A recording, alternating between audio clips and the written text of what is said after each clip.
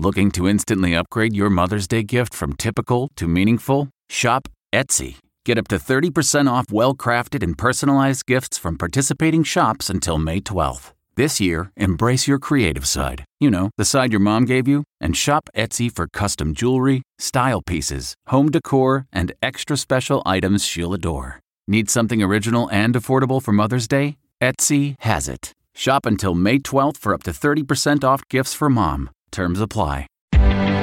Reporter's Notebook.